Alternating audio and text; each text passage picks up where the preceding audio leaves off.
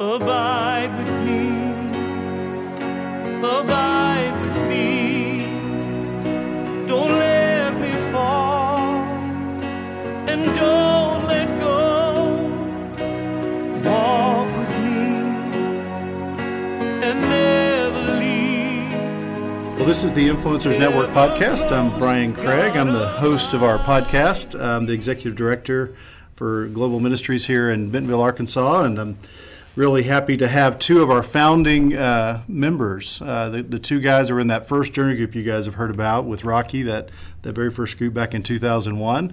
I have Tony Elliott and Bob Brown here with us today, so welcome, guys. Thank you. Thank you. And we're just going to talk a little bit about the beginnings of the ministry from their perspective. You've heard us have Rocky told his version of it, but I'd like to hear these guys talk a little bit about it. And also, they're still involved in our board, and I kind of look at them as watchmen on the wall, kind of guardians of the DNA, if you will. And so kind of want to hear their observations of what has happened since that first group in 2001, and just any words of wisdom or any words of caution that they might feel in their hearts. And so what I'm going to start is just getting to know them a little bit. So I'm going to start with Bob. Bob, would you just kind of tell our folks, a little bit who you are and where you were back in 2001 when you first met Rocky?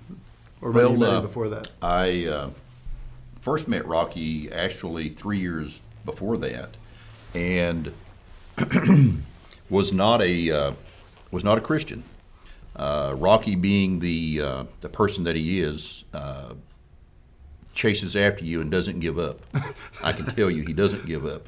He went so far as to find a lot in our neighborhood and built a darn house there just so his wife could walk our street and pray for us and get us where he wanted us. But so that was really the beginning with Rocky and I. We went back several years before that, but coming into being a new Christian in 2000, Rocky knew from experience that he could not let me go by the wayside, and he brought me along with him. And when he came to me and asked if I would have an interest in joining him in a group, in a study. Of course, at the time, being a young Christian, I was on fire at the time, and I jumped right on it, and so we took off after it. That first year was really it took us 11 months to go through the journey, because everything was handwritten, everything was inspired from God through Rocky, and we jotted down notes, we scribbled on this, we had a chalkboard, we had just everything, just trying to get through and figure out what was going on. It was a great time. The men that were there, we all enjoyed it. I think one of the things that really stood out to me, because I had never done it before, was the half day of prayer, and being able to slow down for a half a day and just be with the Lord. It was a great time, and I look forward to it the next time. And my walk with the Lord just continued to grow and grow and grow. And we got to the end of the journey, and sitting around and everyone trying to figure out, well, what do we do next? What do we do next? And a couple of guys had decided to go ahead and they wanted to reach out and start a group. Rocky was going to go start another group. And as we were sitting there, me being the person of faith, I told the guys that I felt like this thing was so much bigger than us that we had to do something with it. We had to move forward with it. So with that, we started moving forward, and it's been an absolute pleasure to just sit here over these last 16 years and be on the front of the train and watch each one of the cars being added to it each year as we go along, never dreaming that from the first original 7 guys that were in that group that we would turn to have as many thousands of men that we've had come through that. And it's all about God. It's all inspired by Him. And so that's kind of where I came from on it. That's good. And just for the record, just tell everybody what you do for a living and what you're a business owner on a manufacturing facility. I'm a business owner with a manufacturing facility in Rogers. Started it 38 years ago in my garage, and I think God had plans for me there. The majority of what I do is, and have done once I became a Christian, was God opened my eyes to the underprivileged, and so my wife Teresa and I work with the Samaritan Community Center, work with my employees. We've had different drives and benefits for different ones, and just helping people out in general. Just the people that need that second chance or that second opportunity in life. That's where I'm at.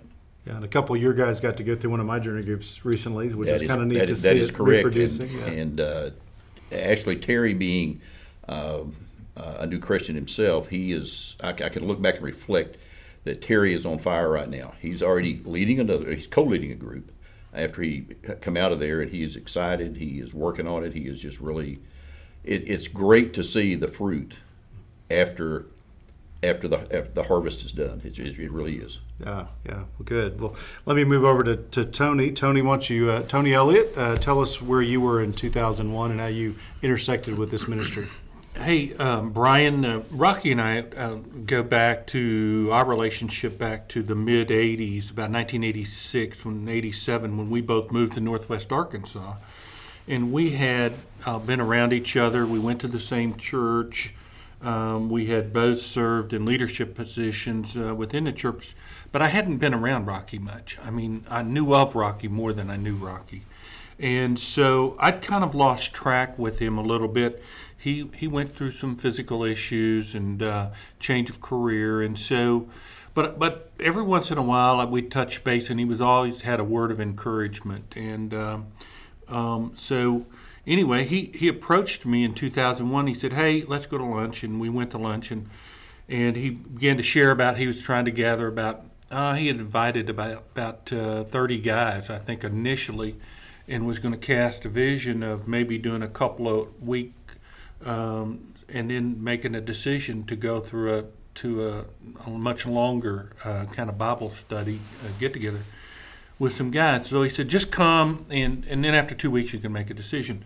Well, I was at a point in life where I had my wife and I had been involved in some marriage counseling. She had been in some personal counseling for about 5 years and been ministering for her, and so I was kind of empty. I had a spiritual walk, but I had poured out more than I'd taken in. I hadn't done a good job of what we call self-feeding, and so I was open to the idea. So I went and I said, "Hey, I'll commit to do that."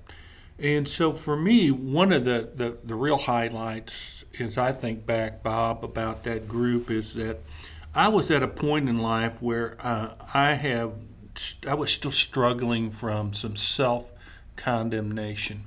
I had some infidelities in my past. I had a business. My brother and I had a business that didn't work out.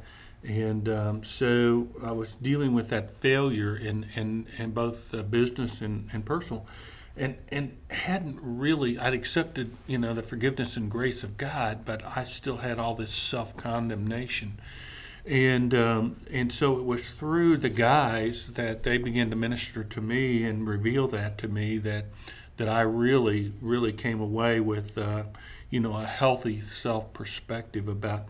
And I think that's what I really like is the enlightenment section, because so many of us come to the table with some perceptions about who we are in Christ, and that kind of sets the foundation for, hey, this is what God really thinks about you. And so for me, that was a powerful exchange right there. And so guys loved on me, they accepted me, and so it was just, it was a good time. I can remember vividly sitting around that table. We actually, I think, were at Gaston's Lodge over in Mountain Home that day, and we were sitting out and talking about the future after we had ended our last half day of prayer. And I'm not a man of faith. I always kind of hook on to Bob's faith because he's got a faith big enough for at least two people, and so I'm always kind of sucking him dry. But I can vividly remember him saying those exact words. I believe this thing is bigger than we even realize, and And no truer words were ever spoken than that. I mean, Bob, the Holy Spirit revealed those words to you, because that's exactly the way it's been. And it's just been a blessing to be a part of it. So Rocky says he didn't really have a vision for building a ministry. He just wanted to do this process, and then go take some other guys. And Yeah. Did you guys? I mean, at what point did you grab onto the fact that this might be something really significant in the body of Christ, something that churches needed, other men out there needed? Do you remember any major epiphanies, or was it just at the end a collective thought, or what? I don't think we were focusing on the churches at the time. I think probably some of that came about after we started pulling this together, and Pete McKenzie got a hold of some of our notes, and he and Rocky discussed this and said, yes, Pete wanted in on it.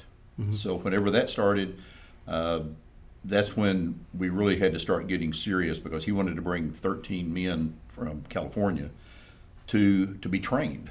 Well, here we are. We hardly even graduated, and now they're wanting us to be trainers of these men. But it all worked out great. It worked out fine. And then I think it was after that probably the church thing really started formulating, okay, if we do this with these men, if we can get into the churches and set it up there and get the men from there, that's when it would start in. So it was pretty early on, but it was after the guys came in from California, as I remember. Yeah, for me, Brian, it happened, I kind of lose the timeline. Yeah. But we started meeting as a group, just kind of as a leadership team, to talk about, well, what do we do next? I started a group immediately trying to organize Rocky's notes and to lead 5 guys through. And it was a rich time. But, for me, I can remember a couple of things that were powerful. Rocky got us together one time, and we went down to Springdale to hear a gentleman who wrote a book called Anointed for Business. And he was from Brazil, and he was a financial guy, and he'd gotten into the ministry, and a powerful speaker's powerful testimony. He came down with an incurable disease, and God healed him. And he stayed in the ministry, he got out of finances. But he wrote this book about the confluence of the marketplace, and it's academic and government and commerce. And that's where in the Old Testament ministry took place. It really wasn't in the churches, and it wasn't in the religious establishment. That made a lot of sense to me.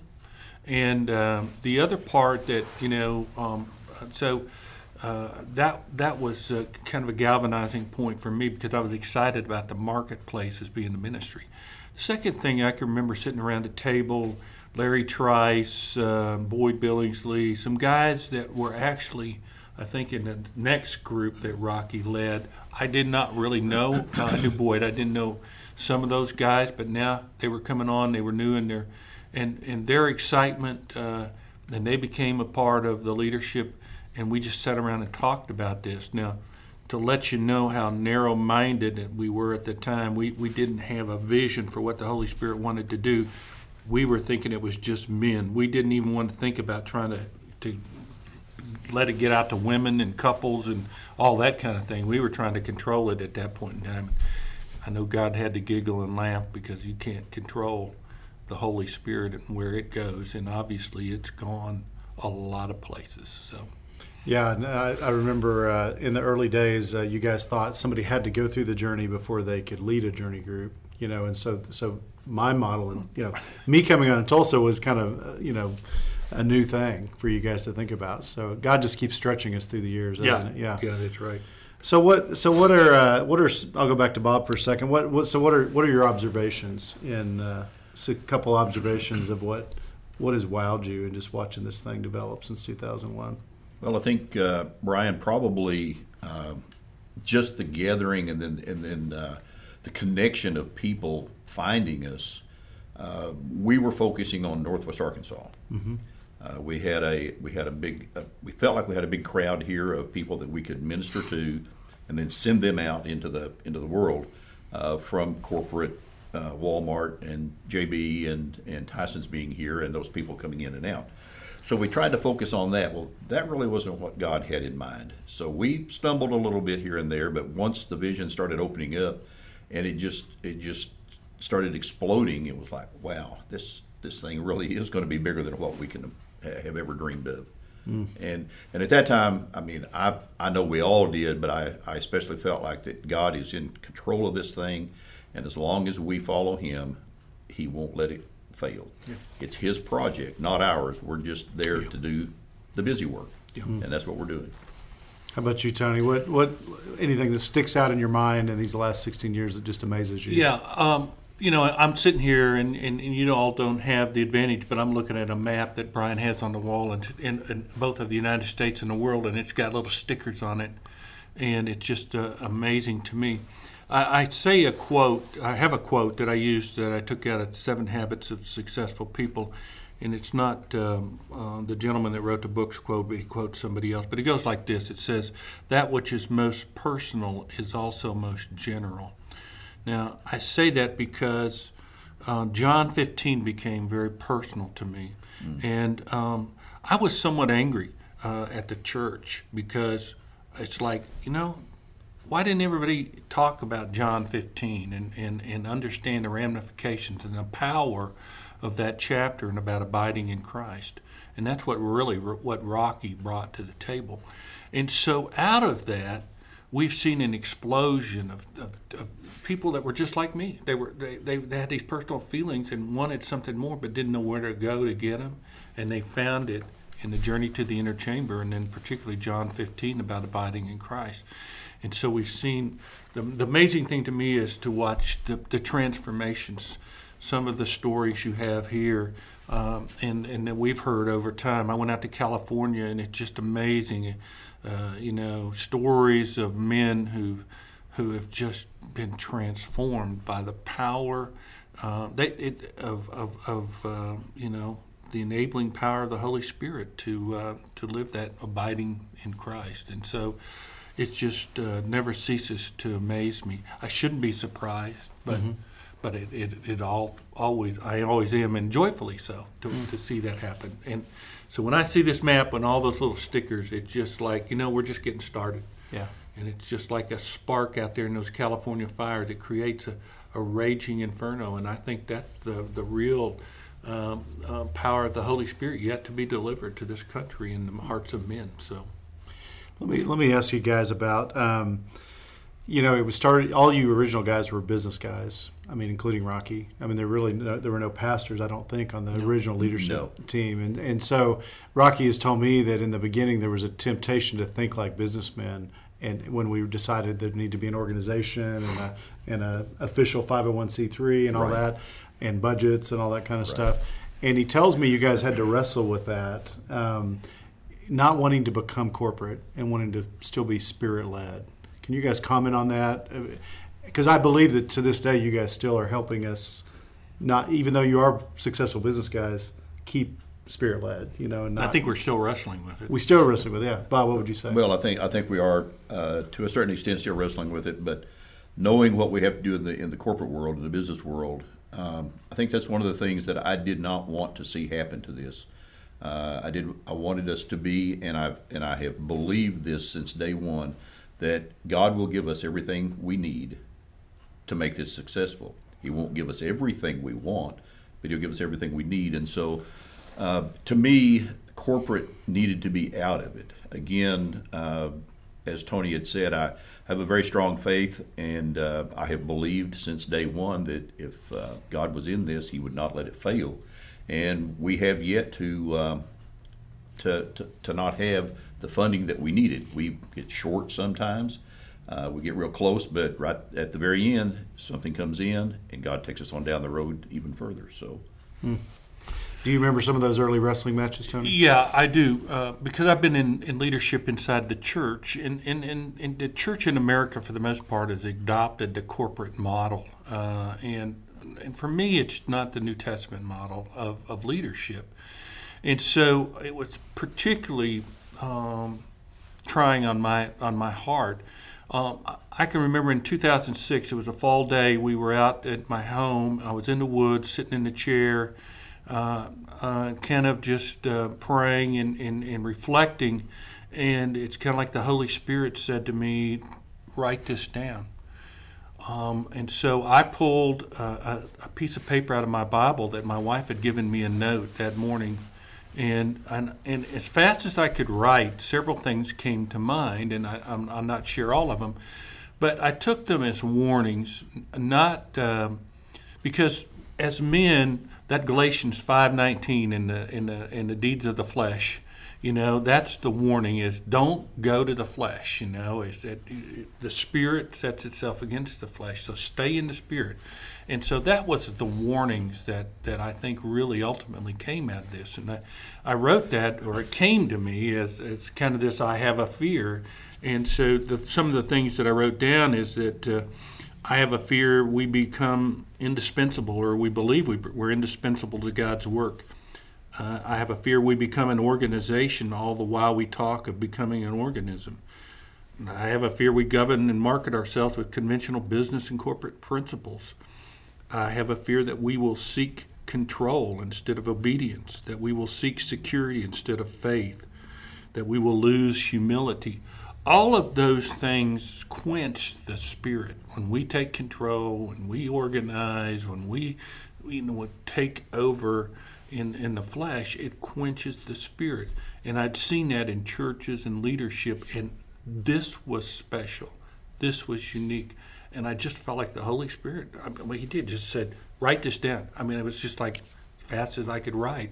I wrote off about 20 of those things, and they all relate to organization and leadership for the most part, and being true to the Spirit and stay out of the flesh. And it resonated with the other guys when you shared that with them. It was an interesting, I didn't know what to do with it. I sat on it for several months, and then we had a board meeting in California, Southern California, flew in here for the board meeting. And during the share time, Rocky asked anybody wanted to share, and I said, well, I've got something, and I'll share it with you. I'm not sure what it is or what it means. And so I read off these things, and at the end, Pete McKenzie said, you wrote that for us because we're struggling out there, and we've got people on our board who want to make this thing a corporate entity. And he said, you've convinced us right here. The Holy Spirit has shared with us that that's the wrong direction. And he said, you wrote that for me. Thank you. Could I have a copy? And so that was kind of the answer. Once in a while, we'll have issues or questions come up about the ministry and what we should do and how I kind of go back to that as just kind of a guiding principle. Mm-hmm. So yeah, I know I don't have the faith that Bob does, and so it's just. But we talk whenever we have these issues come up, and we're concerned, and we we pray over them, talk through them, but we're excited about you coming on board where the ministry's going.